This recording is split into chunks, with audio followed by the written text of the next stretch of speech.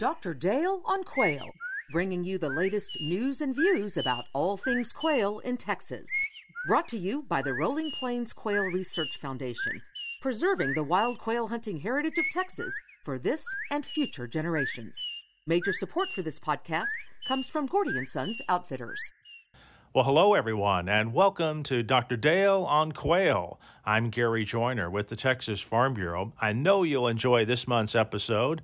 We've very much appreciated Dr. Dale and his special guest over the last few months and the great insights that are provided on quail and quail conservation. This month is no exception. Dr. Dale welcomes Rick Snipes of the Snipes Ranch in Stonewall County. Let's go to Dale now. Good morning, Gary. It's great to be with you all this month. I've got a special show for you. I'm on location on the Snipes Ranch in Stonewall County, Texas, northwest of Ashburmont. And I'm going to be visiting with Rick Snipes today, who's a big figure in quail management in Rolling Plains. And I mentioned when we did the Ricky Lennox podcast about standing on the shoulders of giants. Well, Rick's about 6'7". Yes. 6'7", and so that's a giant in my world, and a very quotable individual. I think our listeners are going to very much enjoy visiting with him.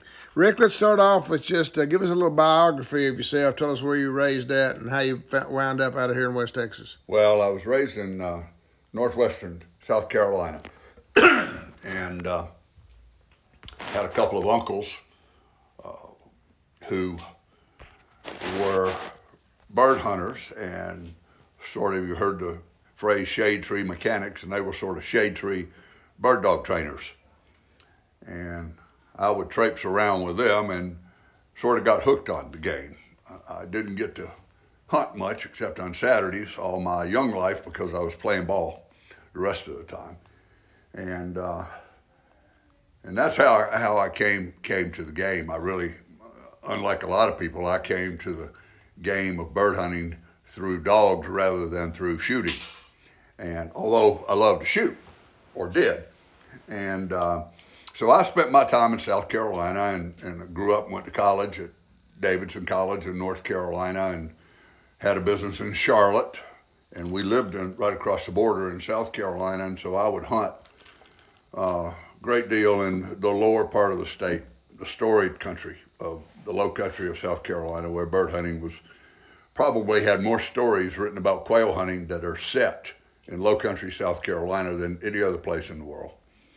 So that's where I hunted. And I was invited in 1980 by a friend of mine who lived in Plano to come out here and bird hunt. And we came to this ranch, which he had under lease, and hunted quail. And I saw more quail in 2.5 days than I had probably seen in the last 2.5 years. So it turned my head, so to speak. And he asked me if I would like to get on the lease with him, and I said I certainly would. So for the next 13 years, I would bring my dogs 4 or 5 times a year and come out and spend 4 or 5 days and hunt bobwhite quail on what was then called the IOU Ranch, owned by the Mitchell family, Mitchell Estate. And that was in 1980. And in 1993, I was approached by the real estate agent. The family was in some dispute, and to make a long story short, ended up buying the ranch with 3 partners in 93 and bought them out in 98, I think it was. And began some quail management as early as 1994. I mean, we did some plantings of native grasses. We did an application of spike on a 1,700-acre pasture that was pretty thick with shinry. And so the minute we bought it, we started trying to improve it. And then in 2001, we moved out here. It's sort of a long story as to how we got out here altogether, and probably not worth mentioning, but the long and short of it is, here we are. And we've been here for 20 years, and we have worked diligently on bringing this ranch to what we hope will be its full potential. You know, we sort of look at ownership as ownership of a property as when you buy the property like this, you assume the burden and the responsibility of stewardship, because you're not going to own it after you die. Somebody else is. And so the way I was brought up and the way I feel about things, it's my obligation to leave it better than I found it. And so it's been a great deal of fun doing that. And I don't know that we've added a bird to the population, but we sure have made it easier to hunt. And we sure have made it more beautiful. And we have a lot of birds. And your efforts have been recognized and rewarded through several awards that you've received. I know the ranch has received the Texas Parks and Wildlife Lone Star Land Stewardship Award. You were in contention for a Purdy, P-U-R-D-E-Y, like the shotgun award about 15 years ago. And I had the chance to be a judge on several of those properties, and there was yours and Boone Pickens were the only two in North Texas. And you kind of got slighted, in my opinion, because I've heard your ranch, I've heard you refer to it, or somebody refer to it as the Augusta National of quail ranches. Now, I'm not a golfer. I'm sure a lot of our listeners are. But when you say the Augusta National, as a non-golfer, tell me what we're talking about there. Well, Bubba Wood, I think, and Joe Crafton and a friend of mine back in Charlotte sort of named it that, and it's sort of the best of the best. It's the prettiest, it's the most challenging, it's the place everybody wants to go. And it represents quail hunting at a phenomenal best. I know that one year in 2015 or 16, I forget which year it was, we sort of set out to see. We had a really good morning. Normally in that year and the year before, we would find 30, 35 coveys of birds in the mornings. And I think that year, that particular day, in 2.5 hours or so, we moved over 40 coveys. So we decided to go again that afternoon and see how many we could move. And of course, you're not shooting all these birds, and all these birds aren't getting pointed. As you know from your own experience, you'd get one covey pointed. For every covey you pointed and shot, you saw 4 or 5 others. And that's what it was. But we saw 92 coveys of birds in about 5 or 6 hours of a day. That's absolutely abnormal and doesn't happen maybe once in a lifetime. We may never see that again. But it's quite the place, and it's pretty in that the topography is from 1,700 feet to about 2,100 feet above sea level. So you have a lot of roll to the country, and you have some startling vistas. And I remember there have been many times on this ranch where I've had a dog point and the wind was blowing the grasses, and I had to say to my friends, y'all shoot. I just got to look. Mm-hmm. Just got to watch this. And, that's a big part of it.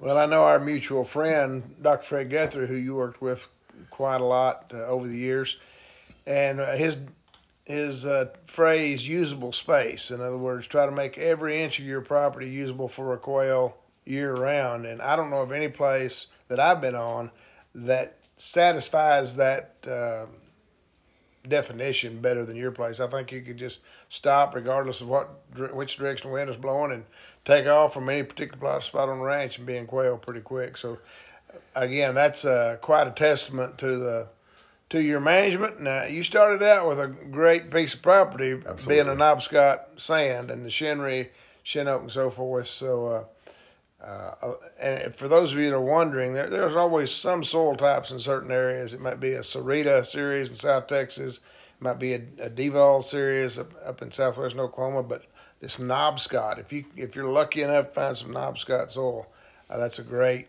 piece of property to try to have. But it does have some liabilities, and we'll talk about one of those in a minute, being sandburrs. But you've attacked those as well. So again, you came from South Carolina. That's where Havilah Babcock was from. Am I correct? Havilah Babcock, he was. And when you talk about the usable space and time that Fred promulgates or promoted, I interpreted that to mean that, a bobwhite needs country that serves its purposes all seasons of the year. In other words, it just doesn't need a ragweed feed patch in December. I was mentioning some of the awards that you've received, and I guess the most recent one being the Boone Pickens Lone Star Sportsman Award, which you received about, 3 years ago? Yes, sir, in Dallas. And for those of you that have been to that banquet, Rick's comments were spot on and just right, and he's He's always got a cheery attitude. I say always. When I've been around him, he kind of lifts the room up when he walks in. And Rick, I know you've got a couple of words of inspiration on the steering wheel of your pickup that always intrigue me. Won't you share those with us? Well, these words come from some of the harder life experiences we all have. And the words on my steering wheel, the first one on the top is the word entitled, and it has question marks after it. And that's to remind me that I'm not entitled to anything, that life doesn't owe me a single thing. I've heard people out here say, well, boy, we sure are due a rain. And I think, well, not really, And so it reminds me to the next word on the steering wheel is gratitude. And it reminds me that while I'm not entitled to anything, the corollary to that is I should be grateful for everything. And like Cicero said, Roman philosopher, that gratitude is not only the greatest of virtues, but it's the father of all the others. So I've set myself a hard task in life, which is to always feel that I'm not entitled to anything and always feel that I'm grateful for anything. I don't get that way every day, but I try, and that's about all you can do. Hard heads like me need more reminding than most people. Well, I think that's just an innovative way of keeping a couple of very important keystone principles in front of you. You're going to be in that pickup in and out several times, and always need reminders, it seems like.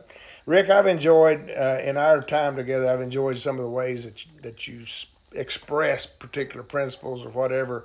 And I'll always remember you talked about the 2 lines in quail management.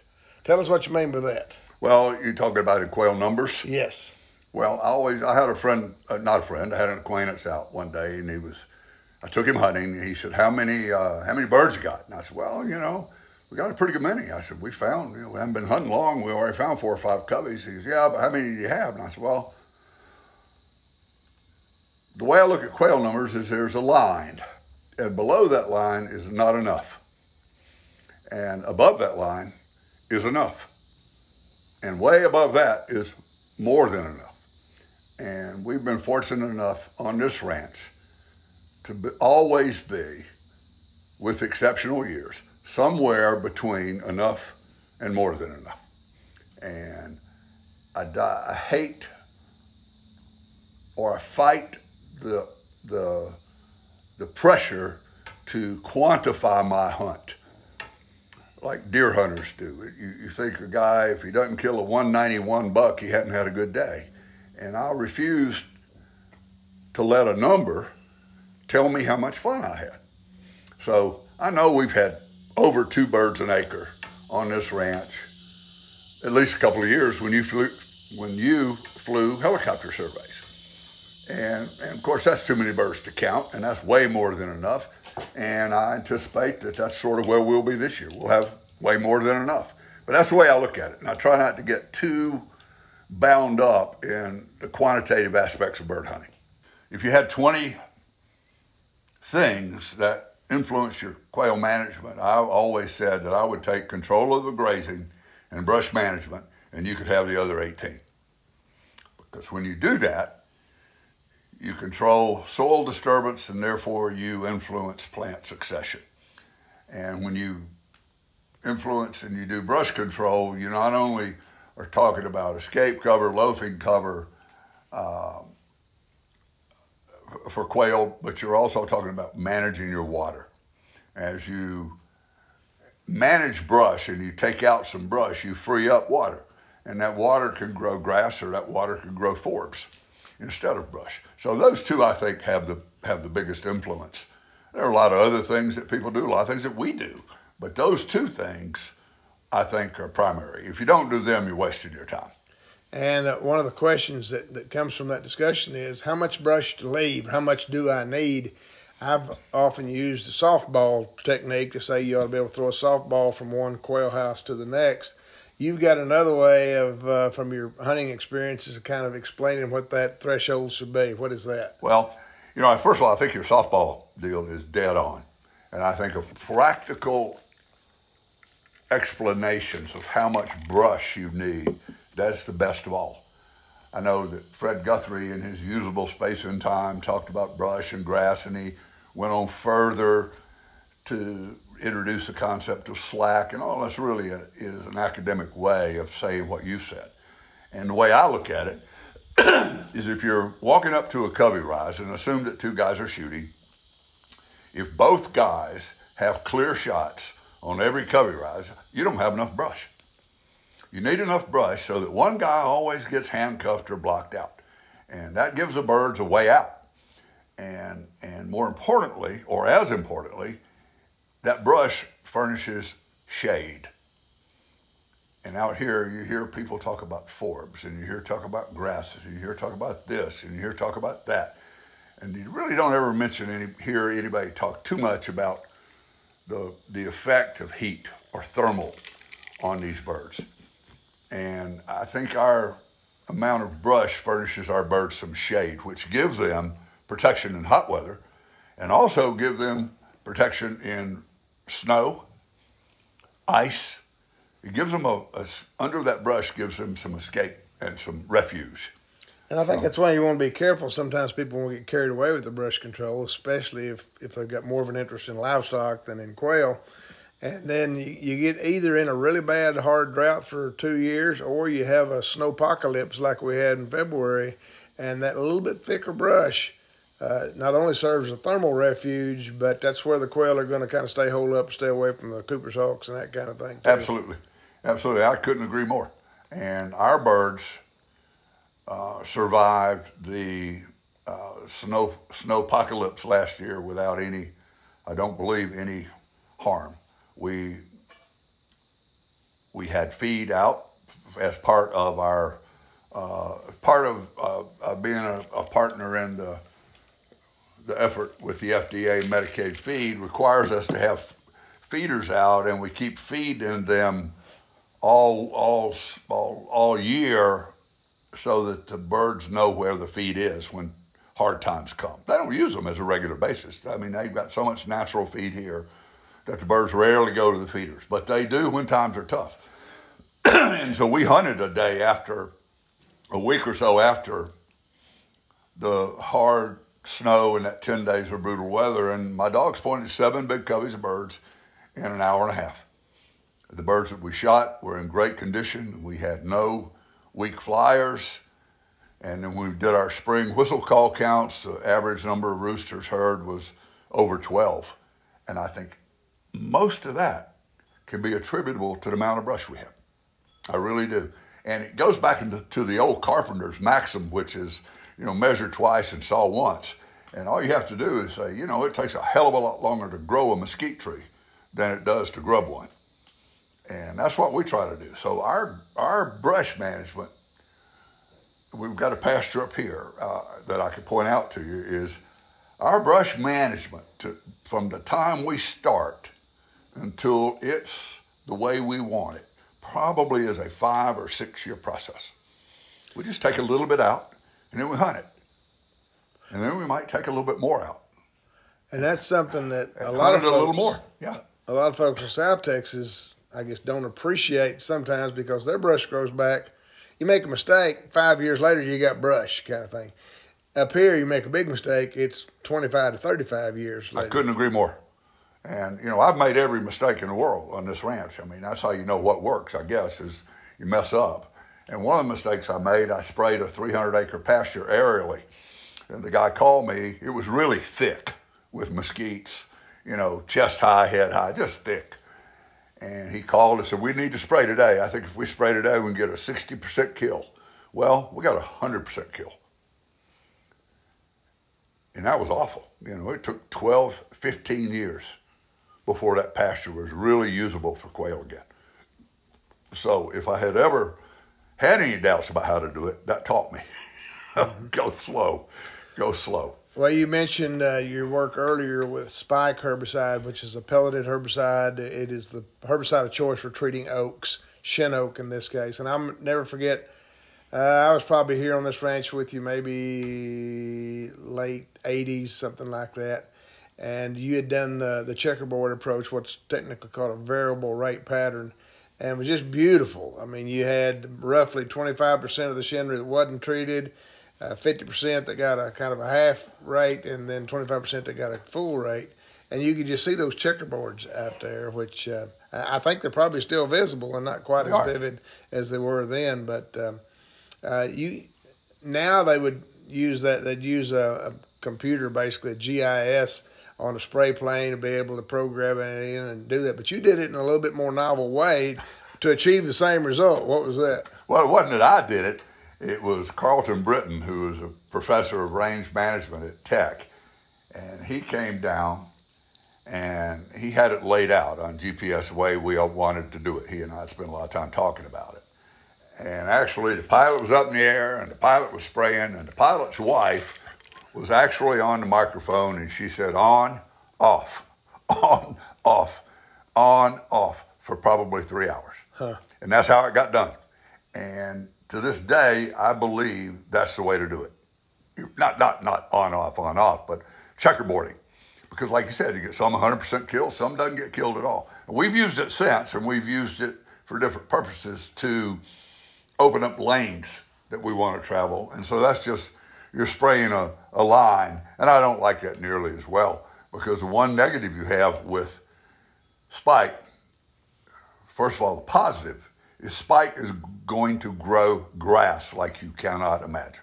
So if you need nesting cover and you've got shinri, you put some spike down and you're going to have grass. You'll have grass before the shinri is actually dead. But it also sets back the forbs.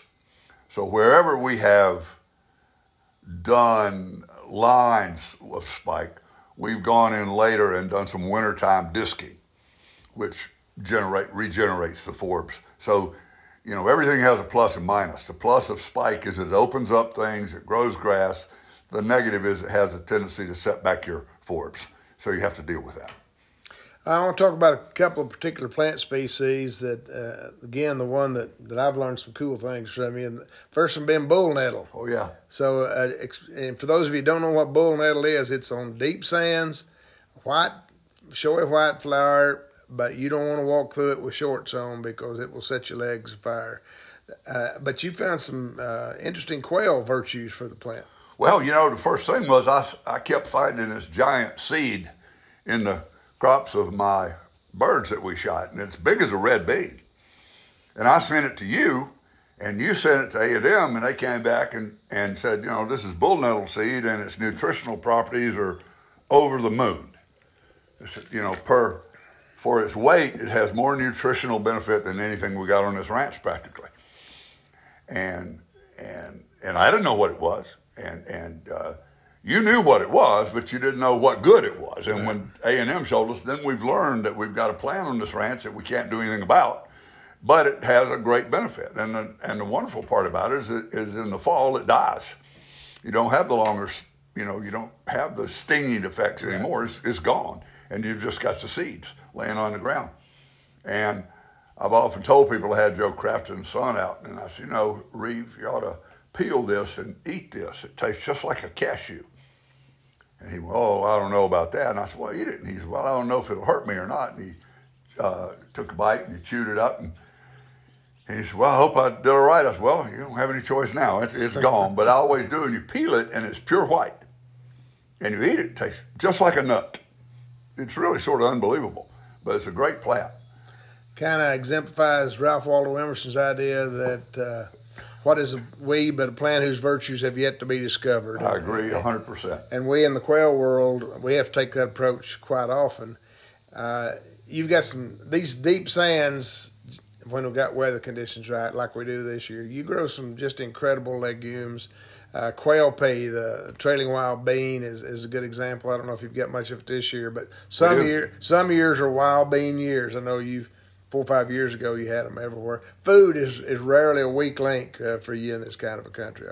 I agree. And this year, I could take you and show you in pastures. The one that catches your attention is partridge pea, the yellow flower that blooms in August, and it is amazing where we have partridge pea. And it's come because of a technique that we employed, which was we have some pastures where we just had our blue stem, great nesting cover, but it's just too thick. So we shredded wide strips through it, and then went back and lightly disked those strips. So now you can look out, that was last spring, so now you can look out on that pasture and it's blue stem full of yellow blooms, which are partridge pea. And so that's a little example of manipulating it. But we did so much disking last winter, and we got to March, and it was into March, and it hadn't rained. Didn't rain all winter, as you know. And we got to the end of March, and I told Lana, I said, oh my goodness. I said, boy, did I make a mistake. I said, I just turned Raoul loose and said, disc all you want to, whatever you think. And we disc probably over 100 miles of strips. And I told Lana, I said, we may have so many grass burrs that we can't even hunt. And then the 1st of April, it started raining. And the only way to truly, effectively combat grass burrs is to have plants that outcompete them for the moisture. So when it started raining in April, I relaxed. And it rained in April and May and June and July and August and everything else. And we don't have any grass burrs. What we have is tremendous forb explosion, which is what we had hoped for, but we just got lucky. We got lucky, it rained. And so we've got right in all those strips now, we have Illinois bundleflower, we have prairie acacia, we have ragweed, we have croton, we have trailing wild bean, we have partridge pea, all over them, instead of grass burrs. So we dodged that bullet, and we really got very lucky. So let's talk about when we don't dodge that bullet and we do have grass burrs big time, because these sandy soils like this, I mean, especially if they've had a lot of soil disturbance, again, your disking can backfire, or if they've been stocked too heavily, you got a lot of grass burrs. And I understand I've got the quail forecast for most of the blue quail country this year is not good. And the worst spot seems to be where I've got 2 quail leases out in Crane County, and I understand grass birds are everywhere. But you've kind of, I mean, a lot of people have used boots, but you use some innovation to fight the grass bird problem as far as booting your dog. So share that with us quickly. Well, we use inner tubes, motorcycle inner tubes, and we make a really great boot. The Lewis dog boots are probably the gold standard in protection for your dog's feet. But I don't like them very much because they really abuse your dog's toes. You'll have raw toes so we make our boots with an open end using the inner tubes, and they don't hurt the dog's feet. They're easy on the dog's feet, and they're a very effective way to combat grass burrs. We normally, normally we only have to boot the front feet, and because that's where all the pressure hits. And you and I made a video. Right. I think it's on the quailresearch.org website on not only how to put the boots on, but how to make them. And they work. And it's sort of like the Peter principle of we all reach our level of incompetence. And I was out in a diner in Gale, Texas, and we were sitting around, and a guy came through the door, and he said, "Are you Rick Snipes?" And I said, "Well, I guess I am." And he said, "I saw you on your dog boots," and this, that, and the other. And I told a friend of mine, I said, "Well, of all the things I ever did in my life, I became famous for booting dogs." So I guess I reached my level of incompetence. Well, Steve Snell, Gun Dog Supply, is also on our board of directors, and Steve told me not long after that, he said, "I wish y'all hadn't made that video, because the sales of dog boots was going down because they were using that one." So again, that's available on our website, and if you need to find it, we'll email me and I'll send that to you. Rick, again, you served as president of the Quail Research Foundation for the first 10 years, and what would you list as some of the major accomplishments during that time? I think there are a number of them. I mean, one is the outreach that you did, opening up the ranch to people to see the effect of different quail management tools, etc. But I think one of the signal achievements will be the research that we've done on parasitic infections of birds. I think when it's all said and done, that will be the signal achievement of my time as board president. I think you've found some other wonderful things. The fact that you guys have figured out that quail aren't monogamous, and they do nest multiple times is a wonderful explanation of the springboard effect that birds have when they come back from bad years, like A.S. Jackson's shown. When it starts raining after a drought, watch out. You got a lot of birds, and I think that's a wonderful thing that you've discovered. But I think that the treatment of parasites as a way to effectively help your bird populations is a great thing. I don't think that, I've got my own opinions about it, and I've got a lot of don't knows yet, just like everybody does. But I do know that my neighbors didn't have any birds last year. I mean, one of my neighbors is Barefoot Bob, is a guide, and he told me his best day last year was 3 coveys of birds. And he hunts right around me. I had one neighbor who hunted 3 days and did not see a quail, and he's 2 miles from me. And yet we could go out and find 20 coveys of birds. Now, we didn't do that every day, but and most of the time we only hunt in the afternoons, and our average afternoon would be, 7 to 10 coveys. Usually 8 or 9. Had a best afternoon of 12 or 14. The worst afternoon we had was 6 one afternoon. So that's, you're hitting around there, and on that line of how many birds you have, I would put maybe another little shading to that line. I said, that's barely enough. But we had enough to have fun. We would go, and every dog would get in birds, and everybody would get some shooting. There weren't very many limits shot, but everybody could shoot 8 or 10 birds in an afternoon if they wanted to. But as you said, no problem. We've invested, as long as in Park City's Quails, invested a lot of time, effort, supporting Dr. Kendall up there at Wildlife Toxicology Lab for the development testing, and we're all anxiously awaiting the day when we can get our hands on it and do our own trials. Rick, to kind of wind things down a little bit, I'm going to ask you a couple specific questions. You've been hunting out here 50 years. 40, yep. 40. What was the best year you ever experienced? Oh, the best year I ever saw was 2015 and 16. I have difficulty separating them. I know that I think it was 15, when we had, and you mentioned running wild bean, trailing wild bean, we had an explosion of that in certain pastures. So, unbelievably, it concentrated the quail, because they want, if you've got that, they're going to eat it. And in that year, Tom Davis actually wrote an article about a setter of mine named Tinkerbell. And in it, he mentioned that we found 44 coveys in 2.5 hours in one afternoon. And he said, that's not a misprint. And he goes, and that goes along with the 30 or 35 coveys we moved that morning. What Tom didn't mention was we moved that 44 coveys of birds on a half section. Well, that's ridiculous. And we did that 4 or 5 times a year, because in that pasture, we had a lot of running wild bean, Texas quail pea. So I've seen great years. 1982 was wonderful. 1987 was phenomenal.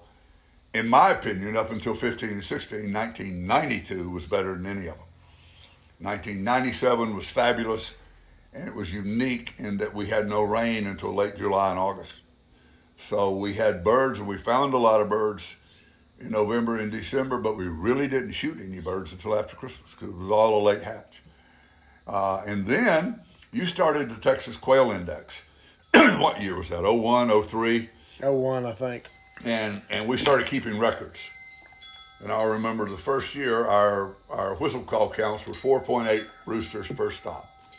And I know that for the next 9 years, starting in 01, we moved an average of 5 coveys of birds an hour for 9 years. Of course, that included 05, which was a blowout year, fabulous year. And but still, that indicates a strong, consistent pattern of bobwhite populations, but nothing, to my mind. I've never seen anything like 15 and 16. How about you? Yeah, it was best 2 years that I've seen in my 50 years of quail hunting. Yeah, I've hunted everywhere. Never seen anything like it.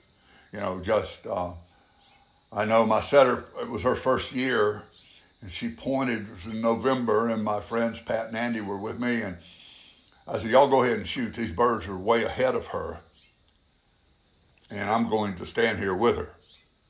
Well, before the hooting and hollering was over, 5 coveys had left. And Tink and I hadn't moved a muscle. We were still standing there, and not many people ever lived to see that. No, but sometimes referred to as Rolling Thunder, and Absolutely. I've heard of people seeing 7 coveys. I think 5 is the most that I've ever seen, but I tell people that I'm so glad I was alive and hunting in 2015-16. I don't know if I'll ever see it like that again, but like Martin Luther King, I've climbed the mountain and I've seen the other side. I couldn't agree with you more. Never seen anything like it. It was the darndest thing, you know. It was the land of the one dog hunt. Right. I had a friend say, why don't you hunt 2 dogs? I said, well, you want me to show you? And he said, yeah. So, okay, you got a dog here pointed, a dog here pointed. Shoot these. I said, go on, shoot the other ones. I'll pick them up with the lab. Well, it took about 3 or 4 times and he was worn out. He said, I can't keep this up. I said, I didn't think you could. Mm-hmm. And, pointing birds faster than you can shoot them. And that's ridiculous. We don't have to have that many birds. But it sure was wonderful to see it. Well, let's talk about our partners, our dogs. And I know you've had a lot. Who is there a favorite among the dogs you've had over the last 40, 50 years? Well, I guess the favorite's a dog that made me, which was a dog called Lone Star Brisket. And I think, an old man told me about Brisket. He goes, well, you just have to have one that's tough enough to survive all your mistakes. And he actually made a real bird hunter out of me. He was a fabulous bird dog.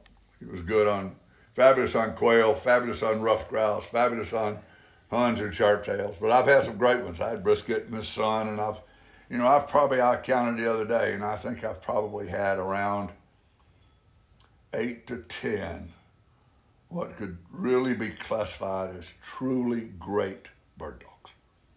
And probably another 15 or 20 who could be classified as really good. But I've had a lot of dogs over a lot of years, mm-hmm. And all my dogs have had one thing in common, and that is they got to go hunting. And the only thing that makes a dog is taking them hunting.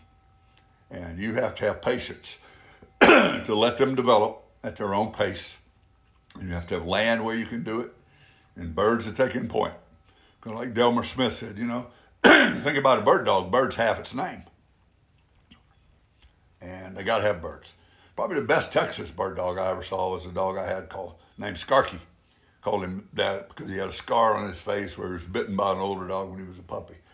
But he was probably the easiest dog I ever hunted with. Never had a whistle, never had a shock collar. Found birds like it was no tomorrow. And never raised your blood pressure. Yeah. Just unbelievable. Floated over the country. And if there was a bird in that pasture, you can bet that he found it. And he hunted a pasture behind Gary Penalto, who was a dog trainer, had him in North Dakota, and he called me, he says, Rick, I don't know what to do about this dog of yours. I said, what do you mean? He goes, well, all he does is run 100 yards out in front of the horse and stop, put his tail up in there. He said, we can't get him to run. He's too busy pointing. And he had a dog called Texas Trail Rider, who had won the National Field Trial Championship in Grand Junction. He goes, we had Trail Rider out, we had some new country, and we ran him through it, and he pointed 2 bunches of huns and chickens. And we said, well, we got some birds in this country. And Skip, who was with him, said, well, we got Snipes, pointer pup here, let's run him through here and give him some exercise. He said, well, we put your dog out, and he went through right behind Trail Rider and pointed 8 bunches of chickens. And we looked at each other and said, holy smoke. And that's the kind of dog he was. Mm-hmm. And you don't train that. You just get blessed with that. Right. That's what happens. Well, we're about out of time, Rick. What is there anything else that we've missed? What I'd like to say is I am so grateful for what Rolling Plains Quail Research Foundation, its board of directors has done, what Park City's Quail has done. I mean, Joe Crafton and that crowd in Dallas has shown that sportsmen working on their own can have a big influence on their game without having to depend on anybody else. They can do it themselves.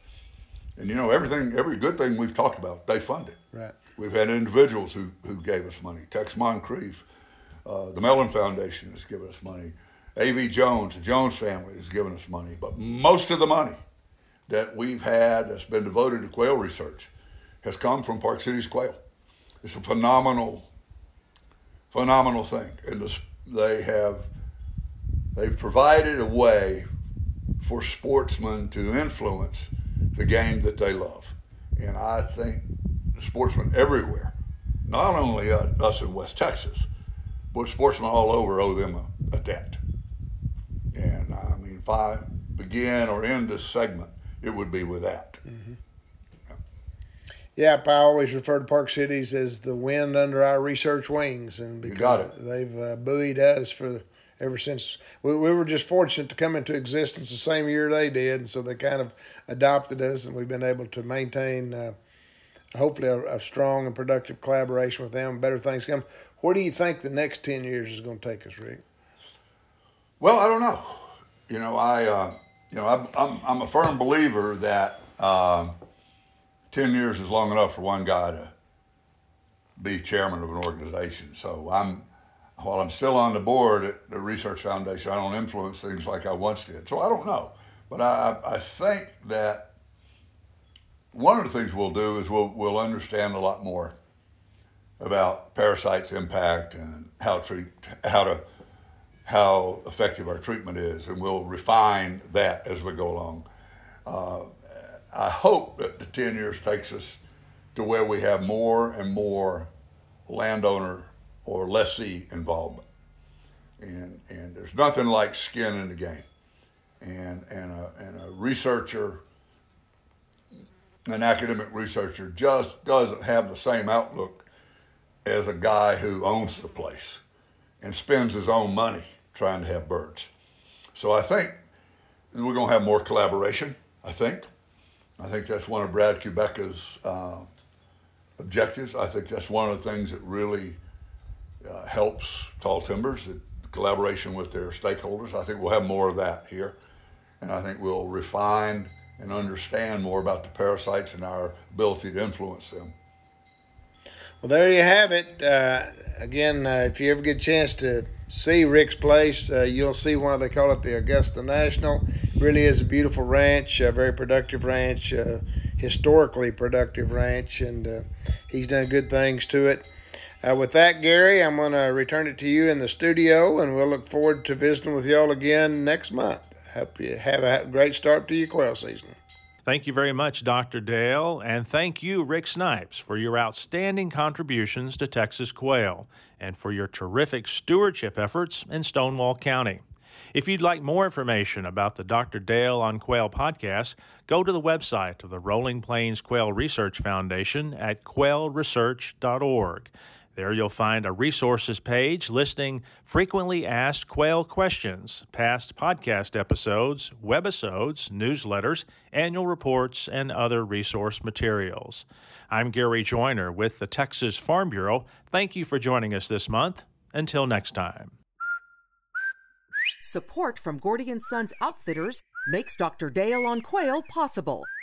Gordy & Sons, the finest hunting and fly fishing shop to be found. Find out more at GordyandSons.com.